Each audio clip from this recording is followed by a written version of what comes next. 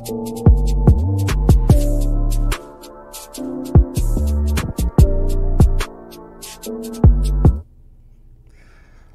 good with it? What's good with it? What's good with it? I am Damo, the political plug. This is the Chop Up Show. I'm here with my dog, Toya G. We are your favorite black leftists. Toya, how are you doing?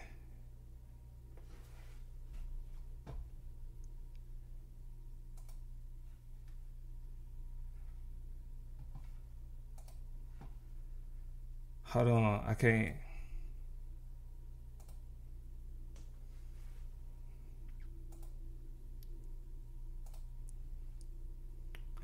Hold on, I'm having let's make sure that people can hear you, cause I'm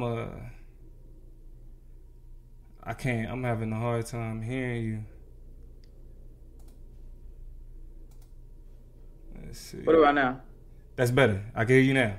Perfect. What's up? What's good? What's good? I'm here. I'm in the building. I'm in the mix. Happy Thursday.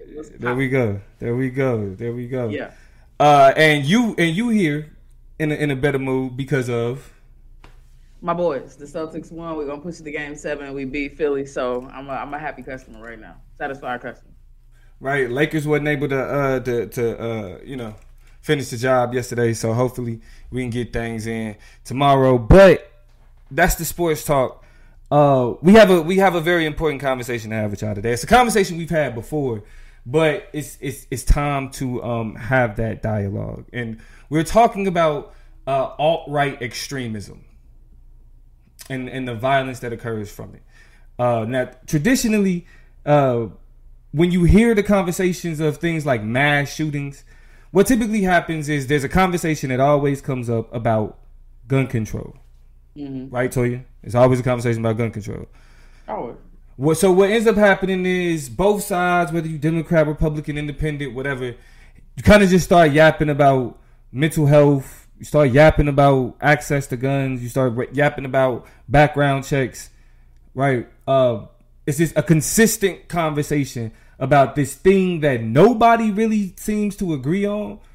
And there's literally no ground being given. Like, I mean, correct me if I'm wrong, Toya, would you disagree with the characterization that the conversation of gun control has went nowhere? Yes, and I think it's sad because, you described it as yapping about, but what I think about, a lot of the even keel kind of fair individuals who live in our society who are like, you can have your sporting, you can have your hunting, you can have your fascination with the newest technology and with history and with all these things, you can have that, just be realistic about it. I don't want to just chalk that up to yapping about, because I think there are people who are just so exasperated with all the changes, but no, it's an uphill battle to get sweeping gun reform that they're just trying to fight for something, right? And they're trying to get people to just reason with them with something, about something, to some level, to just make the pain, make the craziness go away. And so I don't think that that thought process of gun control is bad for the common person, but I do think it is this moot point in the context of politics that then people get to barter around and bat around because they know the conversation is not going to go anywhere, right? It's the low-hanging fruit is to look at these conversations about gun control and to talk about, for example, the NRA, because we know that the NRA is in the pockets of politicians. Politicians are in the pockets of the NRA, and they have both a material and symbiotic relationship with each other that represents a hard stand people are taking to defend the Second Amendment, right? But I think even more importantly, and what you had gotten at in these conversations about gun control and what make them so frustrating is, in my opinion, this reliance on mental health in relationship to, or as a juxtaposer to gun control, right? It's not gun control that we need, right? Gun control is just not realistic in terms of it's too heavy-handed, or it's not going to fix this problem, or it won't deal with illegal guns. And what about the black market? So people get to slide that to the side and they go straight to mental health. And I've said it before, and I'll continue saying it, that I think that is such a lazy, scapegoat-esque approach and strategy to deal with the issues, because a couple things. One, in the years prior to these conversations, when mental health started being largely destigmatized and socially discussed, they wasn't worried about no damn mental health. You was called a punk and a pansy. It's new. Huh? It's new. It's new. Yeah, like right? Like caring about depression and mental health. That's some new shit. The new hotness, right? You're a punk, you're a pansy, you are the R word, you are all types of mentally unstable. And this is not to say that people in popular culture or you know, liberals don't fall into that problematic language, but the pull your bootstrap up relationship that Republicans and conservatives tend to have to how people create their destiny in this country means we ain't got no time to get in the gray areas of that. We ain't really worried about, I mean, you got Governor Greg Abbott, who I think took away something like $211 million worth of mental health care access. But whenever a mass shooting happened in his state, that mental health is at it again. Yeah. Right. And so you have hijacked that reality and done nothing about it. Don't really care about it. At the root of your core, you're not really worried about what mental health is until it's time to not talk about gun control. Then on top of that, you of course then scapegoat people who experience mental health issues and now get everybody to assume that they're completely unstable and at any moment prepared to lash out, which re-stigmatizes mental health issues. And then last but certainly not least, you create a situation and an obstacle where we never really get a chance to look at how we appraise what mental health is, how we provide better access to any, like, it's just, it's a spin cycle situation, you know, where I really feel like it's become a catch-all term just for like anything we think wrong with somebody is. I mean, but because what can you do with mental health? You can't reach out. You can't touch it. There's no solution. There's no surgery. There's no medical procedure. There are a lot of new things we're constantly understanding. So you get to look into the void and say, well, what shall we do? Right. What can we do? We can't predict these types of things, but you're not going to take our guns. Like, and the conversations end up trading off realistically with what you can do about any of those things. And I think it's a whole lot easier to take guns away from people who are mentally ill and decrease the access that they have to them and the likelihood that they're able to use them when they're having an episode, if that's truly what they're having, because we're going to talk a whole lot more about how that's most of the time not the case. Right, not the case. It's going to be a whole lot more easy to do that than it is for you to try to diagnose and pre-diagnose everybody who might be a threat to the society and the community that they live in. This is my thing, though. I think people who are considered sane are actually a bigger threat with guns than who we considering the mentally ill, right? Because I have something that I call the racist brain, and how the racist brain causes us to think, but we'll never call that like lapse in logic, that lapse in understanding. We'll never call that mentally ill. And so, and while I agree with your assessment, the reason why I feel like the bigger issue is that we've talked about the data that kind of show how alt-right extremism is the largest representative in terms of who's committing that type of violence. But the part that we ignore about that is when we have these conversations of gun control, like how we hate in this country, which is a reality, right? Hate is a reality in a lot of ways in this country, plays a larger role in what this violence looks like. So like when you try to say, or when you were saying that they're making it an issue about mental health, they scapegoating that. What they specifically scapegoating is the hate that's been normalized and a part of how this country is socialized, and how like the dehumanization of people that stems from that hatred, specifically that comes from like the more from white supremacists, alt-right, extreme conservative belief. The hate that we see from those groups stems from a dehumanization that makes the type of violence that we see like in Allen, Texas, possible. Right? Just shooting a gun in a crowd of people. If you know that you are aiming for darker people in a black grocery store, people in a black church, it don't matter like who you hit. That's your target. Like those dehumanized bodies are your target. And so when the conversation of gun control scapegoats the fact that we haven't dealt with how hate is at the foundation of how we understand identity, of how we understand culture, right? Even our reluctance that we argue that certain people have a reluctance in terms of embracing their blackness, like the whole I'm not black, I'm OJ. Right? It stems from how we understand blackness from the perspective of white hatred. Right, but like white hatred has dehumanized blackness to the extent of the violence that we've seen throughout our lives, so that we literally don't want to attach ourselves to that, right? Because what you see with that is you see derelict, right? You see abandonment.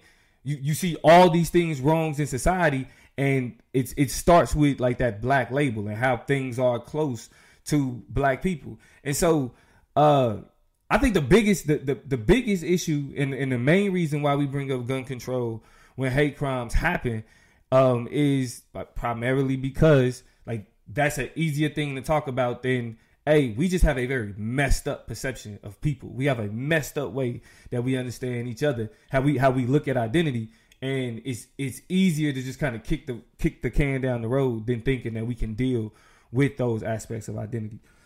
Yeah, I mean, because if we're bringing up socialization and what that means and like how we understand blackness, we both can identify a ton of ways of like even if we look at it from the biblical perspective. Like, I think this is the one that kind of stand out to me the most is when like when we look at goodness being the light, right? Badness, darkness being Absolutely. black. It's kind of right there in front of your face. It becomes that obvious. But like, because it's so obvious, we think it's just normal, as opposed to something that we should like actually call out and have a problem with. Now, the reason that we having this conversation, y'all, and while we're back talking about the violence that comes from a very particular group of people in the political spectrum, is that there was another shooting in Allen, Texas. A shooting in Allen, Texas at a outlet store at an outlet mall. And of course, it was done by a white supremacist or a white supremacist sympathizer, if you will. We're going to get into why that distinction matters in a little bit, but his name was Mauricio Garcia. He was a neo-Nazi sympathizer. He was known as a neo-Nazi sympathizer because he visited Russian social networking sites where he expressed a fascination with white supremacy and mass shootings. He is shown with many photos displaying his large Nazi tattoos on his arm and his torso, including a swastika and the SS Gestapo lightning bolt logo that represents Hitler's paramilitary forces. When you look at dude, Toya, because you kind of showed me, you showed me those images. That, in terms of his identity, like when you look at his mugshot and then you look at him in those pictures, is he somebody that you would even think like that's a white boy, that's a white man? Like looking at the mugshot and the pictures. No, of course not. I don't think anybody will look at him and be like, that's a white man. I think it was startling and surprising, but it at the same time wasn't. And we can talk more about how and why, but I wasn't surprised that it wasn't a white man. You said you wasn't surprised that it wasn't a white man. No. Why is that? I mean, first of all, we talked about access to guns, right? It's the state of Texas. We literally, and I forget the specific city that this happened in, but just a few weeks ago, had a man go and shoot up a house where he was shooting off of his porch and was asked to be quiet and stop shooting to let baby sleep, and went over and slaughtered 5 people. And so, when I see the nationalities of those folks were Latinx, right? And so I'm not surprised just because of the accessibility to guns. And we can't forget to talk about the issue that men have in relationship to gun violence and violent crime and violent gun violence specifically. Then you tack on the fact that he wasn't black, and I'm sorry, wasn't white. And I think we just start to understand the depths. I think I'll go back to this all the time. How did Trump win a presidential election? The depths of supremacist ideologies, individuals who have conservative agendas where for whatever reason they don't like certain groups of people, don't want brown people, don't want Asian, it's a lot of people, and it's not just white people. So if those same people can collectivize enough to vote somebody like that into the Oval Office, then I can only logically assume that there's enough of them out there who are self-hating or hating of enough people with a certain ideology to commit those types of crimes. I can't let that not be fathomable to me. Yeah, I agree. I feel like in the instant, I was surprised, but not by a lot. Like it was I knew. I mean, it was a good chance that for sure white supremacy was involved. But then the question was like the perpetrator. And so when I look at dude, and it's like, what messed me up the most is always that like when people that look like that, they are more willing to kill you as well, bro. Yeah. Like you got Hitler tattoos, looking like you more on the Latin side of things, thinking that actually gives you a pass, and it don't work like that. Like the white Anglo-Saxon dude does not fool with y'all either. Mm-hmm. So like to attach yourself to that level of hatred and to buy into the type of dehumanization that makes these type of actions possible, I think it speaks to another level of like how we won't call it a mental health thing, but the racist brain like destroys like logic. You know what I'm saying? Yeah. It destroys like a sensible way of understanding things and a sensible approach to this. And the one thing I want to point out is that like these people, because this dude Mauricio is a part of a larger, louder, dangerous conservative movement that's becoming more popularized, becoming more mainstream. Right? Yeah. Donald Trump is what have these voices like individuals like Mauricio Garcia feeling more comfortable doing and saying the things that they're saying.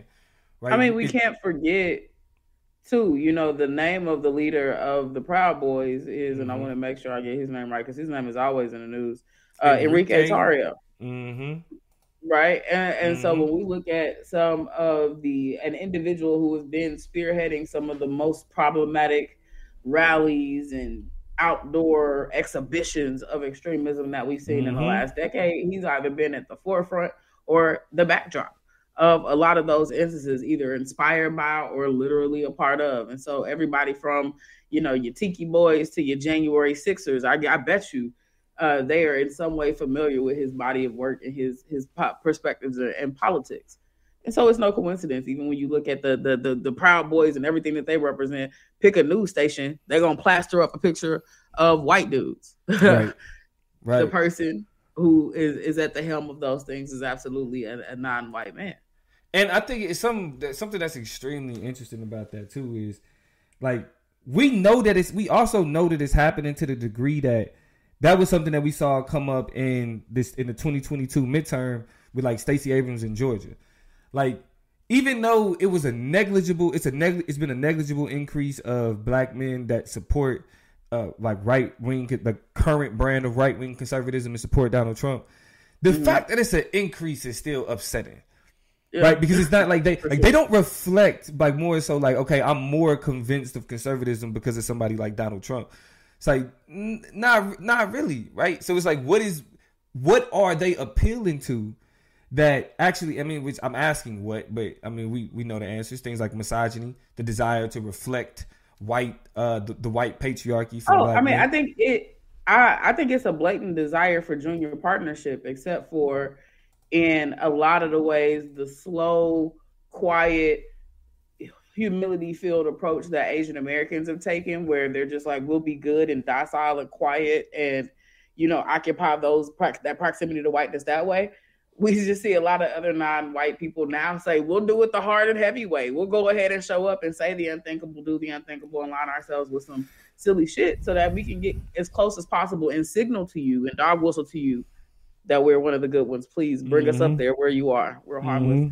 We, as a matter of fact, will go as far as saying all of the weird shit that will make sure in the end you get control. Because it's not like you're going to slap my black ass face on the front of your movement. But we're in line enough to get the benefits of being in proximity. But I also think that they are more willing to do it now in like gratuitous ways to where it's just like, look at this black man on TikTok that wears a cowboy hat of a Confederate flag. We'll put you out front. Right? Like we'll use you as an example of what it is that like of the type of blackness that we come. You're right. I absolutely I disagree. Like they will take. I mean, like I say this, and we've had exhaustive conversations about the Herschel Walkers of the world. Exactly. Yeah. The Candace Owenses of the world. The Silken Diamonds of the world. The Herman Cains. The Ben Carsons. It slipped my mind for a moment. Oh, how can I forget? Justice Clarence Thomas. Take your face and just slap it on some shit and call it good. So I misspoke. I definitely misspoke. Well, and so I mean, and so we know that that's a reality of it, but I think it's just the counterproductive nature of like the same ideology that you using to inflict harm on other people can and will and has been, because like he was killed. Dylan Roof went to Burger King or some shit, right? Like the Latino white supremacist shooter is out of here. Dylan Roof got to see a court. Do you see the difference?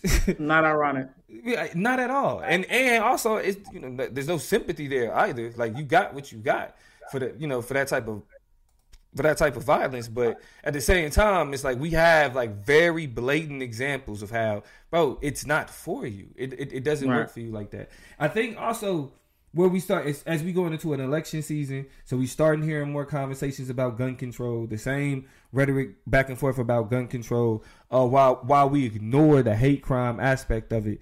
One thing that this shooter wore that did get people talking about this conversation of the type of right-wing violence that we're seeing is he wore a pin that said Right-Wing Death Squad. RWDS, Right-Wing Death Squad. All right. Now we understand the political framework of the United States. You got right wing, you got left wing. Right wing represents conservatism. Left wing represents the liberalism. Right. Right.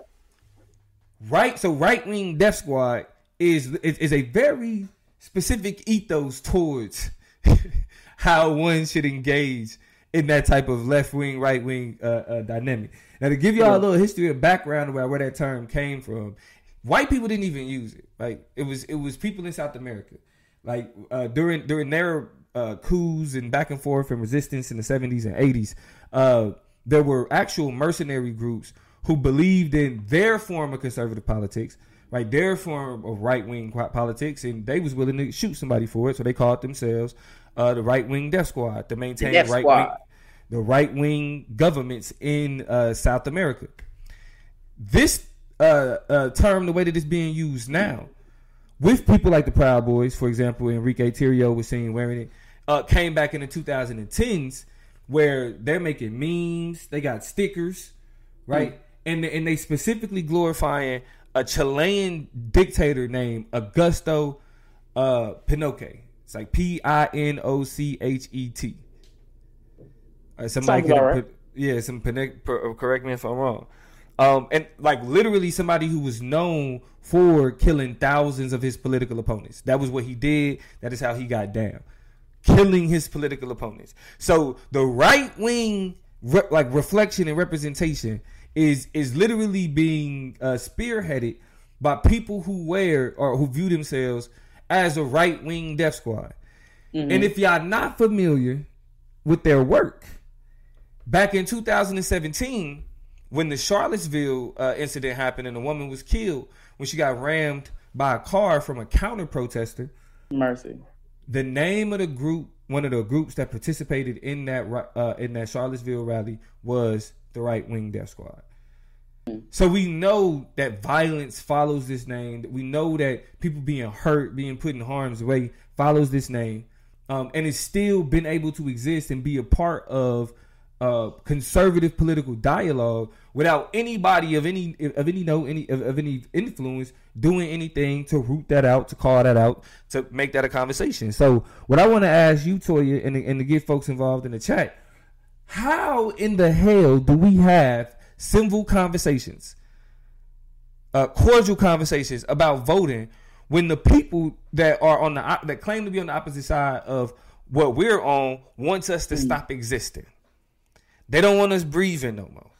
Their framing of how they understand this engagement is they're saying that people like what was his name, Augusto. They said Augusto, the brutal Chilean military dictator who killed thousands of his political opponents. They saying that he did nothing wrong. That's how you should move. How do we have civil conversations when the opposition takes literally that stance? That question that you asking me is, I think, the question that a lot of people ask, and we're asking in the summer of 2020, that they ask every time we get stopped and dealt with unjustly in various police interactions. The same way Terrell Taylor said Pinochet as well. I'm sorry. Go ahead. Okay. But but that question, I think, can be answered. I mean, it's the same question that people ask when they look at Black people who don't want to participate and play the game no more. Mm-hmm. Mm-hmm. like that's the question that they have to everybody saying, well, show up to this town hall meeting. Well, come in and let your perspective be heard. Well, don't forget to vote and show up. That is the question. Is how, like, what do you mean? Because one of the two things are going to happen, right? Either I'm going to try to come and you're going to create hoops and hurdles and barriers and limitations to my participation anyway. Shout out to the Voters' Rights Act. Shout out to all the political gerrymandering. Shout out to all the voters' rights abuses that are happening across this country. I'm going to try to show up and you're going to be like, nope, for whatever reason, not your time. Or I'm going to get in that hole.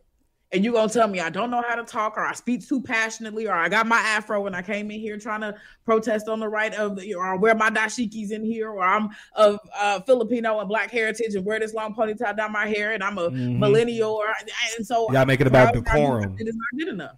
Right? Or I'm an activist and I come here impassioned and emboldened because I don't play by the same rules you do, but I need my voice to be heard. So I'm finally coming here to see if y'all want to listen. And before I can finish, I get shouted down. I get hauled out. I get followed and harassed after I leave, and now the police won't stop pulling me over and terrorizing my neighborhood and shit like that. So that's why that question you asked me is the question that's being asked.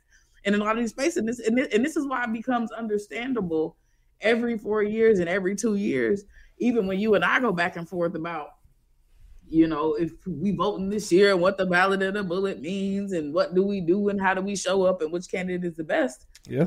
A lot of people say the hell with all of that. Y'all ain't talking about me. I'll tune in for the next episode of the Chop Up because what the hell is the point? But see, I think this is where I come in. This is where the political plug come in, because our politics don't have to look like they should. Our politics don't have to rock like that. I think the question of like this type of violence is a uniquely Black question. Because the people, most of the people committing this type of violence are the people who position themselves as our opposition, right? When they talk about civil war, I'm on TikTok, I'm seeing videos of, you know, white people literally talking about, yeah, there needs to be another genocide. It needs to happen. I'm talking about records skip. Wait, what? Right? We now have a very unique political middle ground, regardless if you Democrat or conservative.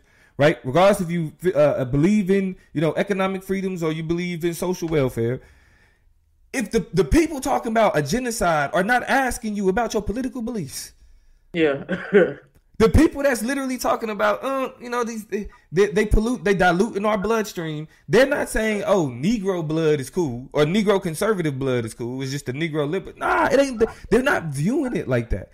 Yeah, they're literally saying that there are people who have a particular phenotype. Right, race is phenotype-based classification. Yes, and so you have that phenotype. You are now a target. You are a threat. You are an issue. You are eating food that belongs to white people. You are living in you are benefiting from things that white people should be benefiting from, and you should no longer exist. And it's not that they are saying these things just on like social media sites no more. It's becoming too common. On camera, we want the cameras, inviting the cameras, want the platforms, want the spaces. Excited for Tucker Carlson to come over onto Twitter and have his show and have his platform. Because I'm going to talk all my shit in the comments. I don't care if you send the screenshots to my employer.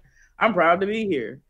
Right? Like, it's amazing. Bro, excited to be there. Ecstatic to be there. Right? Like literally, yes, I've gotten caught up doing all this racist type shit, but I know that there's a bunch of people that embrace me. Y'all, Nick Fuentes, Kanye West homeboy, I'm telling y'all, he literally out here preaching, white people, go back to your grandparents' racism. There was nothing wrong with that. Why isn't our political dialogue situated around this type of level of survival? Right, we're nitpicking about, you know, I won't say nitpicking because there are relevant political dialoge around we gotta identity. Be able to do it all at the same time. Yeah, we like walk and chew gum, right? We got to be able to do that. So I don't want to call it nitpicking, but we are getting stuck on conversations like even the conversation about gun control with Black people. It's like we're like, yeah, we need to get guns. We need to get guns. Yes. What's the flip side to that though? The flip side to that though is the people that are that are talking the most about getting guns. We don't need to be talking about rights, right? The people that's the most talking about making sure they got their guns are the people who don't like us. Right. They're not friendly to us. And when we see how they use their guns, when we see how AR-15s are used most of the time now,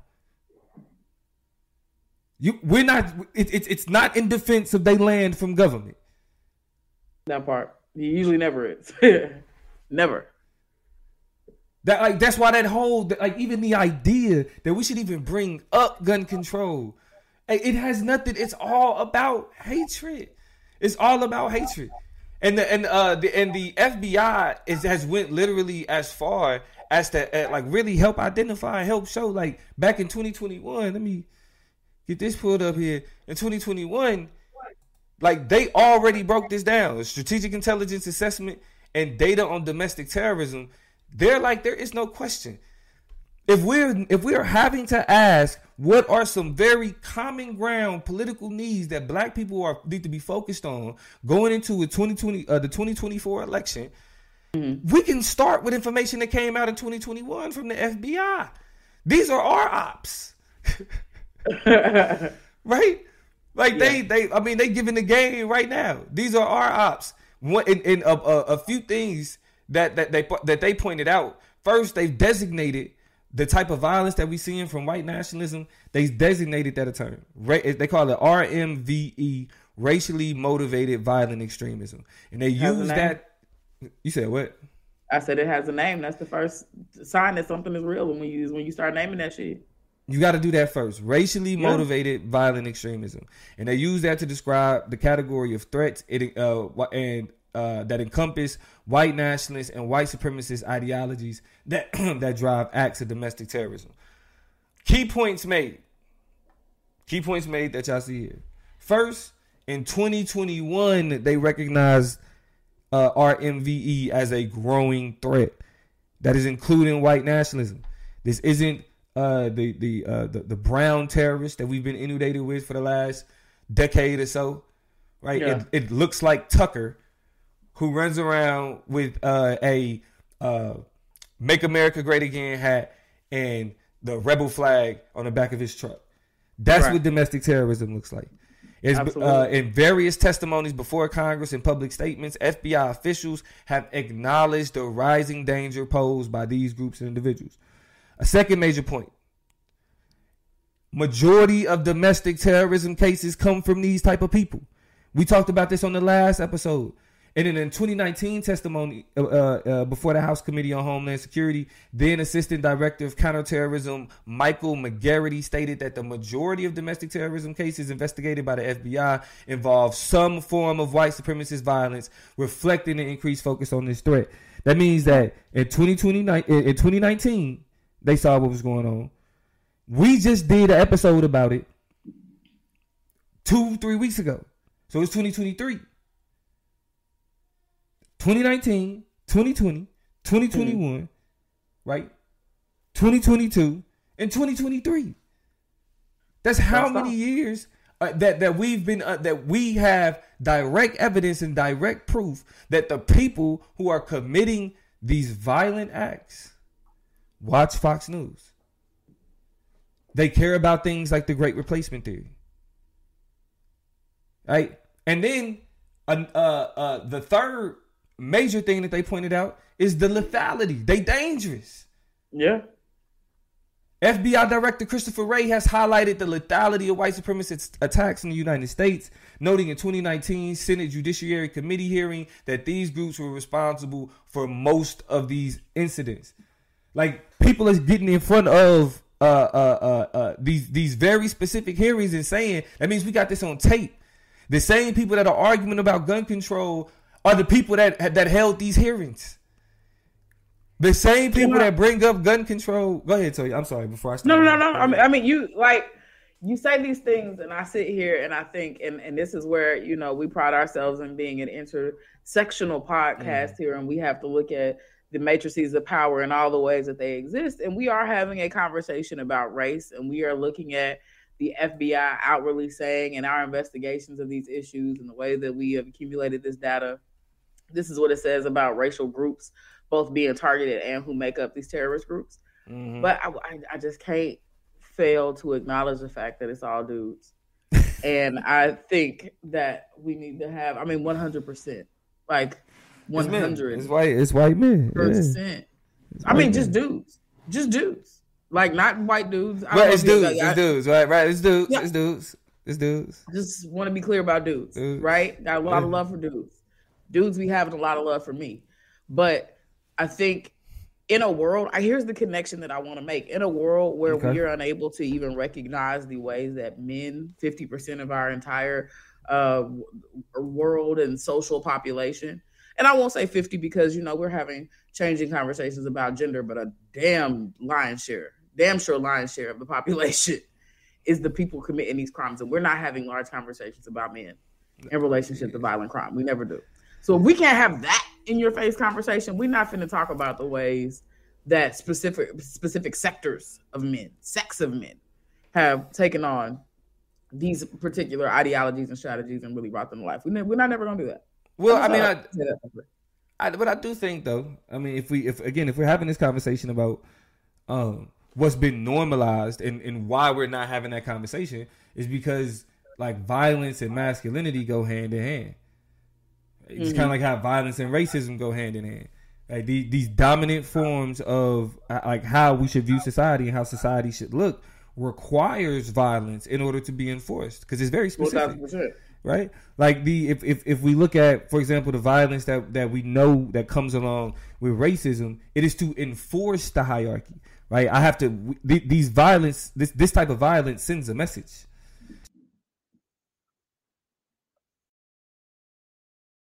What happened? Yeah. These things reinforce the violence.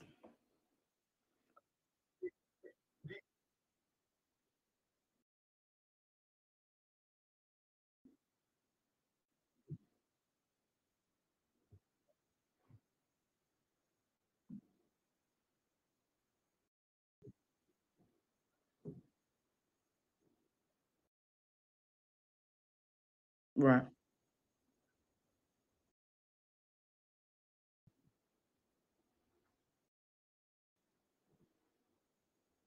Person. One of them took them, yeah.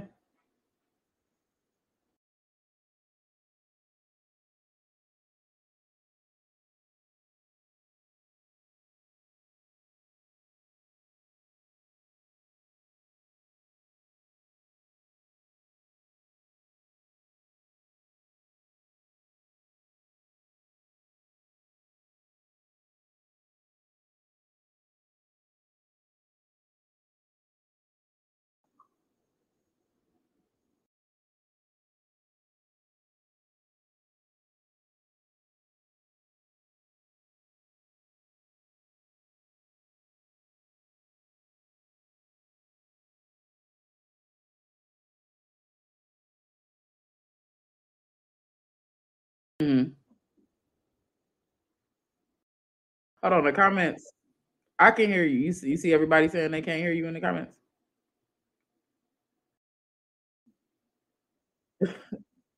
They're saying they missing the convo. What?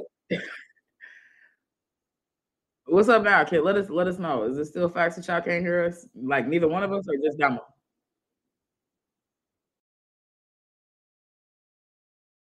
Oh, got you. All right, we working out the audio, y'all.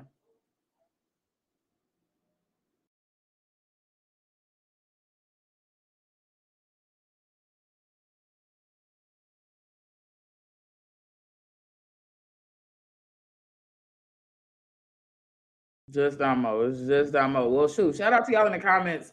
J Universe, more ones. Tiffany, shout out to my sister in the comments. Terrell, it's great to see you back in the mix. Definitely happy to see you slide back through. Danielle, if you're still in here. But it's not hard, right, to really deduce a lot of what's going on. I think the plug is still trying to figure out his connection. But I don't know. I guess I want to just have a human conversation right now while the plug figures out what's good with the audio. What's y'all's take? Like, I'm scared to go to Texas. Like, I'm so afraid to go to the state of Texas, and I'm trying not to make Texas unique, and I'm trying to remind myself that this entire country is vulnerable to the things that we're seeing on loop and on repeat. But when I think about both gun control and gun violence, but also the racial aggression and frustration that exists, I'm Texas got me on edge. So what's y'all take? What's y'all view on just all of these gun crimes that have been happening over these last, I say, a couple of months? Not just there, right? We know that the young man in Kansas City was shot for knocking on the wrong door. We know that I brought up the example of the family of 5 that was shot down there in Texas. A bunch of different examples. But like, how are y'all walking? How's your mental? How's your emotions? How y'all walking around this world with all these shootings happening around y'all? Because I'm shook. I should be back in the mix. And let us know whenever y'all can start hearing Damo again. But answer my question. How y'all feeling? My nerves bad. I'm shook. I mean, I feel like everywhere it's a mass shooting. It's somebody getting shot. I think it was a young man out here in Long Beach where somebody pulled up on him and another young lady. It was 3 kids walking. I'm talking about this little boy was 15 or 16. He just got shot. Just walked down the street. Not affiliated. Don't do nothing. And, don't bother nobody. And he got killed. Another young lady got shot. And then the third person that was with him, ended up being not hurt, but they got me on edge, right? So how y'all feeling? And I think they saying you back plug, but Tiffany said, agreed. I've been worried. What's so rampant? How things are so rampant down in Texas. More one said Texas and Florida are dicey. Jay Universe said, I've always been afraid to go to the entire South of America due to historical violence and racism.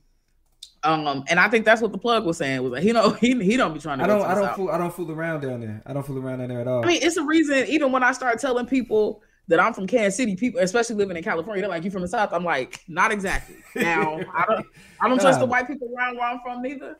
That's why I say. But I say I'm from the country. Look a little higher on the map. I say I'm from the country, like I'm from Kansas, so like I'm from exactly. the country. I'm not from the South. I'm from what you would consider to be the country. Donnell said, kind of numb to it, to be honest, and that's such a terrible place to be. But I feel helpless. I don't know if I feel numb. I think numb is a very particular place that you go when you are tired of something happening over and over and over again on repeat. I'm anxious, and I think I'm exasperated. And I think the last thing, and I hate to add this to y'all anxious brains, but the little boy where they ran up on him on a school bus, and the only reason he didn't lose his life is because they guns jammed. Oh yeah, I saw it, bruh. Where they say, what's that? Is it Minnesota or Michigan or somewhere? The kids got to wear see-through backpacks for the rest of the school year because they done had 4 different kids show up to middle school with guns in their backpack, loaded guns. They don't even get backpacks no more because little kids showing up with loaded guns. Like, where am I? I saw that early this week and was like, it's too far. So this is the thing. And I think this is where we kind of get into a little bit of our debate bag and allow us to kind of philosophize a little bit, because I think this is what, like, to answer some of these questions that you asking, Toya, and to help us kind of contextualize like our feelings towards this numbness that we call it. I call it normalization. And I don't say numb. I always say normalization, just so we understand what's happening. We're just calling the violence that happens to us normal. We don't feel it because it doesn't have an impact anymore, because it's a part of our everyday, and it should never be. We should always understand that it's problematic, right? It should never be considered a part of our everyday. And so one theory that we discussed, that we talked a lot about and read about more so in college, that helps us kind of understand these issues, is this thing is the understanding of Afro-pessimism. Right, which is a theory, a black theory, as I like to call shit, because we make sure that black people are philosophers too. We create schools of thought too, and it's a black school of thought that looks at society as we understand it, and makes the argument that the basis, the foundation of the society that we live in is anti-blackness. That means that the world as we know it and understand it is built on the degradation of people that look like us. Okay, that is the theory of anti-blackness and Afro-pessimism, where Afro-pessimism and critical race theory, as we discussed, share a parallel. Is how the theory of anti-blackness and racial realism, both of those philosophies operate from the standpoint that race the violence that comes with it, the hatred that comes with it, is not an aberration. It's a part of its norm. It is a key aspect of our society. It helps orders our society. Go ahead.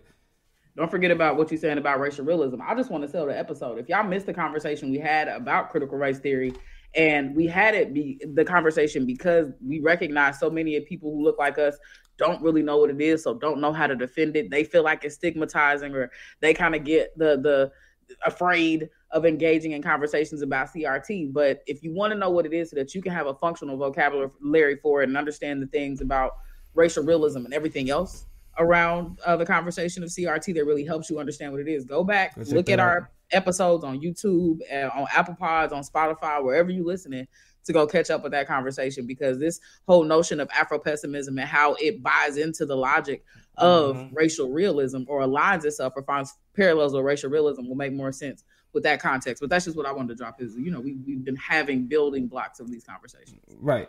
I mean, and it's something that all y'all understand. We use words like anti-blackness, racial realism. Racism is normal. Like, that's something, like, we know this. Like, that is a part of why we're numb to racism. Why people be like, all y'all do is talk about racism, is because we are the people that's trying to help y'all understand that it feels normal, but it is not. It is not okay. It is okay to say it's not okay. Right? That's the main thing we want to get from this. But what the theories are situated around anti-blackness and racial realism help us understand is that and when we're thinking about how we challenge these things functionally, like, especially again as we talk the political dialogue, and as we're moving into another election season where a lot of these conversations come up, I think the issue that we fall into is we get caught up in the the Democrat versus Republican paradigm. Like, every conversation we try to have, you got to pick one of those sides, right? And what anti-blackness teaches us, and the theory of racial realism teaches us, is that neither one of those sides are productive for us. Neither one of those sides help us. The gun, like, for example, the gun control conversation. There is no solution that they can produce that will be beneficial and productive for black people. Period. Now, we know that, like, of course, they struggle with creating legislation that specifically addresses the issues that black people deal with.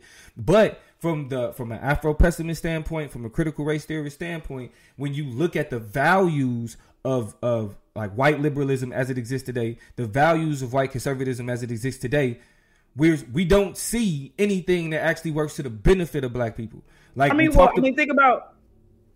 about the state's worst nightmare, right? If you use the Constitution as a black person to your benefit to protect yourself against the state coming and, threatening your house, your home, your livelihood, your family, that means niggas can stand on their porch and shoot the police. And that's just wow. And justifiably get away with it and have their day in court and realistically have to be able to defend those actions and those behaviors. And they don't want the slippery slope of that to even be on the minds of Negroes, right? That's the reason why you can't just, throw gun control at the problem and be like, that'll solve what's happening in black communities, or that will really, because the way that it trickles down. And here's the last thing I'll say for the turn it back to you is, and Tiffany said this in the comments, and this is a common position that I struggle with because I agree with it, and that is that gun control and making guns illegal are not going to solve the problem. Why? Because there'll always be a black market. And here's the gotcha. Where there's a black market, there will be then attempts to eradicate that black market, which means over-policing of particular places where they feel like that black market is going to thrive. And guess where those places will be? They're going to turn the heat up on niggas, and now black people who don't even got guns, don't like guns, don't carry guns, they never seen a gun, they never really held one in their life, is going to have their neighborhoods and their houses ran through. Right. Because you already know who runs the black market.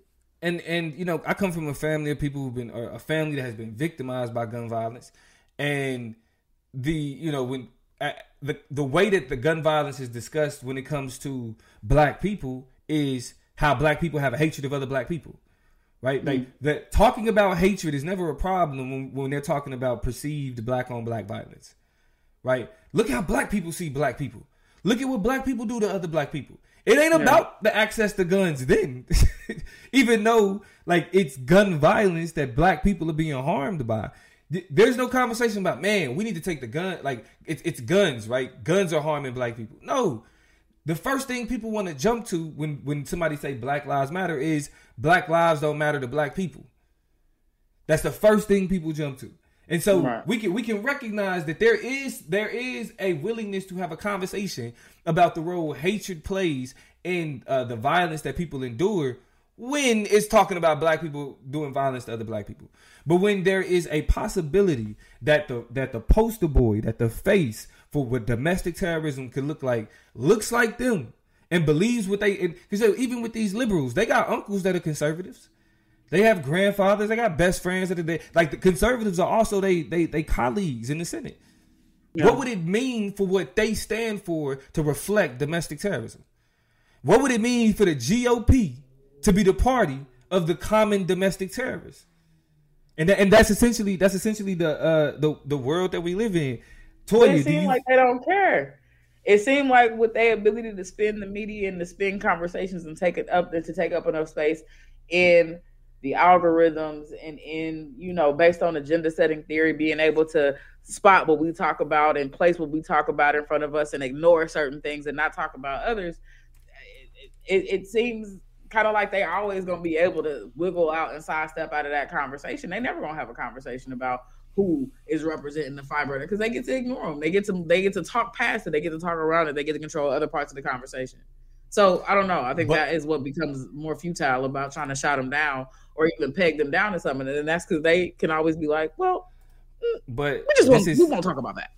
But this is where we, and this is why I say, like, the conversation that we have as a people, this is where we get to stand up as voters and be like, no, this is a voting issue, right? Gun rights, y'all shouldn't be polling about when it comes to this type of violence. Y'all shouldn't be polling us, asking us about, are we gonna vote in the issue of gun rights? Nah.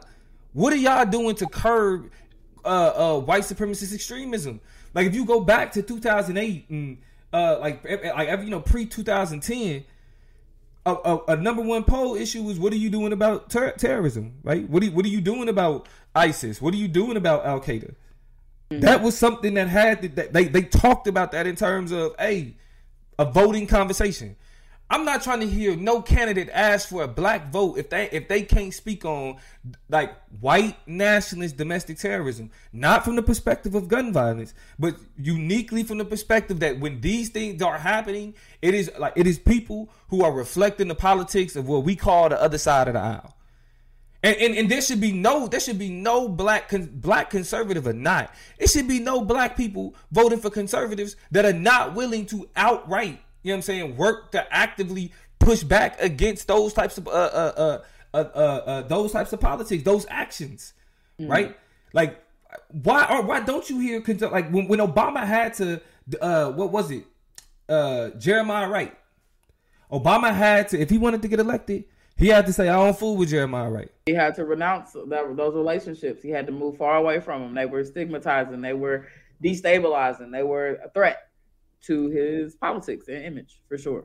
So that means that should flip on the other side. And this is my message to black conservatives. Y'all shouldn't be voting for white conservatives that are not willing to actively work against, identify right-wing death squad. Yeah, if that ain't a part of your talking points and something that you pushing back against or you trying to take down, as a black conservative, I'm not fucking with you. How could I? It's that simple. Yeah, it's that simple. I do want to. I want to introduce a little. In terms of this conversation of normalization, I want to introduce my boy Jared Sexton.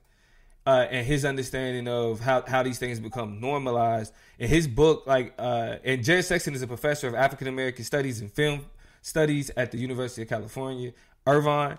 In his book, The Social Life of Social Death on Afro-Pessimism and Black Optimism, he engages with this concept that he calls social death. And that is that the condition of a people who are not considered fully human by societal standards. In the case of Afro-pessimism, it refers to the position of black people in a society structured by anti-blackness. From this perspective, Sexton suggests that anti-blackness is so normalized that it's often invisible or seen as a natural part of life rather than a perversive system of violence and oppression. This normalization makes it difficult to challenge or change the conditions of anti-blackness because we're used to it. The only thing I want to add to that explanation of what pessimism is the uniqueness of chattel slavery, the process of slavery, and slavery in and of itself. That is described within Afro-pessimist texts as modernity, right? Which was a unique breaking point where, of course, we weren't always non-human. Of course, we weren't always in a position of dereliction and recipients of gratuitous and necessary violence. But the event and the implications of slavery created modernity, created a new world. By which the entire notions of what humanness and humanity look like were completely recalibrated in ways that allowed for Blackness to be de facto marked as non-human, right? So I want to kind of situate why people fixate on slavery. It's not because we are infatuated with the fact that we were slaves. It is the idea that that unique moment is what created a pivotal point in the law, in politics, in life, in social life, in political life for Black people in ways that are not reparable, right? Or irreparable. And the only ways that they can be corrected is to blow up the world as we know it, right? To literally upend civil society in ways that do not have any reflection of how they've been set up and stabilized through chattel slavery. Right. It's difficult. And what Wilderson and Sexton and them argue is that like it's a grammar of suffering that's not intelligible. It's not it can't be understood by mainstream conversations. It can't be understood by it can't be understood by MSNBC. It can't be understood by liberal talking points. So when we say the grammar of suffering, it's like literally describing that the purpose of violence on Black people and Black communities. I'm telling you, when we start getting into the philosophical shit, right? Like because what we talking about the fabric of the world that we live in. Yeah. The fabric of it, calling it into question. Like, what are you willing to point out and identify and say, you know, this is something that I'm willing to call into question that we consider normal? Because you can't begin to question issues of race or issues of racism and talk about the way systemic racism function without calling out normal, without questioning normal. You know what I mean? Because like all of this shit, like that's why Sexton and Wilderson says it's literally the foundation. You got to get rid of everything because everything that we know is built off of anti-Blackness and built. Absolutely. So when y'all hear people say that they this country was built on the backs of Black people, bro, y'all that sleeping on that statement because it continues to be built on like the things that we produce, what we understand about the world, and what's important to us. Any other important notes you want to speak on in terms of anti-Blackness? And how we come to see like the violence that took place in Allen, Texas, Toya? I mean, just the idea that for a lot of people who navigate this world, and some people know that they're pessimists and participate in Afro-pessimism, a lot of the people in our communities, our cousins, our uncles, our aunties, the folks who we rock with and go, roll heavy on the block, they don't even realize they're Afro-pessimists, right? But they are. These are the politics that they're performing is a pessimistic idea that their participation is meaningful in political discourses, in political spaces, and the types of organizing that it takes to participate in a pseudo-democracy, one that we've never actualized or never really experienced because of the process of slavery and because of the literal documents, the formative documents, the ways that this country were founded on being written with us never being in there's a reason, when we're called 3/4 humans, some of us still got beef with that, right? There's not enough maintenance. There's not, because you said it first with your chest, the way you meant it the first time. And now all of these redresses are examples of the liberalism that we're not really trying to participate in, because as much as you can change the letter of the law and change what this law says, first of all, you got a whole Supreme Court that the wind will blow this way one day and it'll be like this, and then the wind will blow. So we can't trust it. And then secondly, just because you write something don't mean you behave in ways that align with what you wrote. This is why a police officer will take an oath and swear and promise and go through trainings and do all this and still get on the beat and go beat somebody's ass. Man, look, all the way wrong. That's how those things happen, right? So pessimism has been a strategy and a method of resistance and survival for Black people for as long as we can remember. We just simply have people like Wilderson, like Sexton, like Orlando Patterson really shaping out and forming what these conversations mean on a day-to-day. But Afro-pessimism is absolutely very alive. And the last thing I want to say about Afro-pessimism before we start to close out, though, is what Afro-pessimists believe, though, is that there is social life and social death. Right? 1,000%. So, like, in terms like, so when people is like, well, why do we have these conversations? Why do we talk about racism? It's because being able to identify the social circumstances and like even from a intellectual standpoint, a media standpoint, push back against these things. This is where we find like life in that resistance, right? Like, shout out to our folks in Baltimore, leaders of a beautiful struggle, which speaks to, right? Like, even though like our circumstances are being described as such, like, it is our agency. It is this display of resistance, right, that creates social life even within those circumstances. You know what I mean? And so the only thing I'll clarify even about that whole notion of social life and social death is recognizing that social death is the projection of the oppressor of whiteness, of white supremacy onto Black people. It's not how we recognize each other. Awesome. This is why we can go and commune and celebrate. Sometimes we do. Sometimes, right? Black people who have knowledge and love of self. Black people who recognize and understands how systems, structures, and regimes of power, matrices of power work, are able to recognize that we are not socially dead. We simply exist and live our lives and create life away from the systems and structures that are never meant to celebrate us or recognize our life in the first place. This is why you have community outreach and you have activisms and you have people working together to pour into each other, to feed each other, to provide healthcare to each other, to provide services and community to each other. You have Black nationalism that exists in this country because they recognize, I see you. You're alive and well, and we can thrive and survive and do more than what the state or a reliance on those systems and institutions would ever be able to give to us. So while they recognize and render us as socially dead, we recognize and invest in the life and the livelihood of Black people. And so this is not to say we're calling ourselves socially dead or that we're calling other people socially dead, but that those demarcations and erasures, right? Both the marking and the unmarking of Black life is what renders the systems powerful and what creates the opposition and the conflict with it for Black people. Right. And so as we start to close out, we coming into an election season. So of course y'all are going to hear a lot more of these political conversations. However, we feel like what y'all choose to focus on in terms of what's important in terms of politics is not the important shit.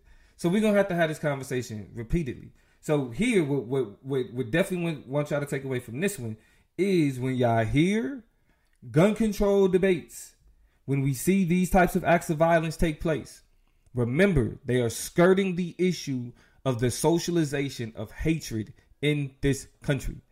White supremacists, domestic terrorism should be a voting issue. And when I say a voting issue, I mean that should be that when you go to the polls, that should be something that you think about in your politician.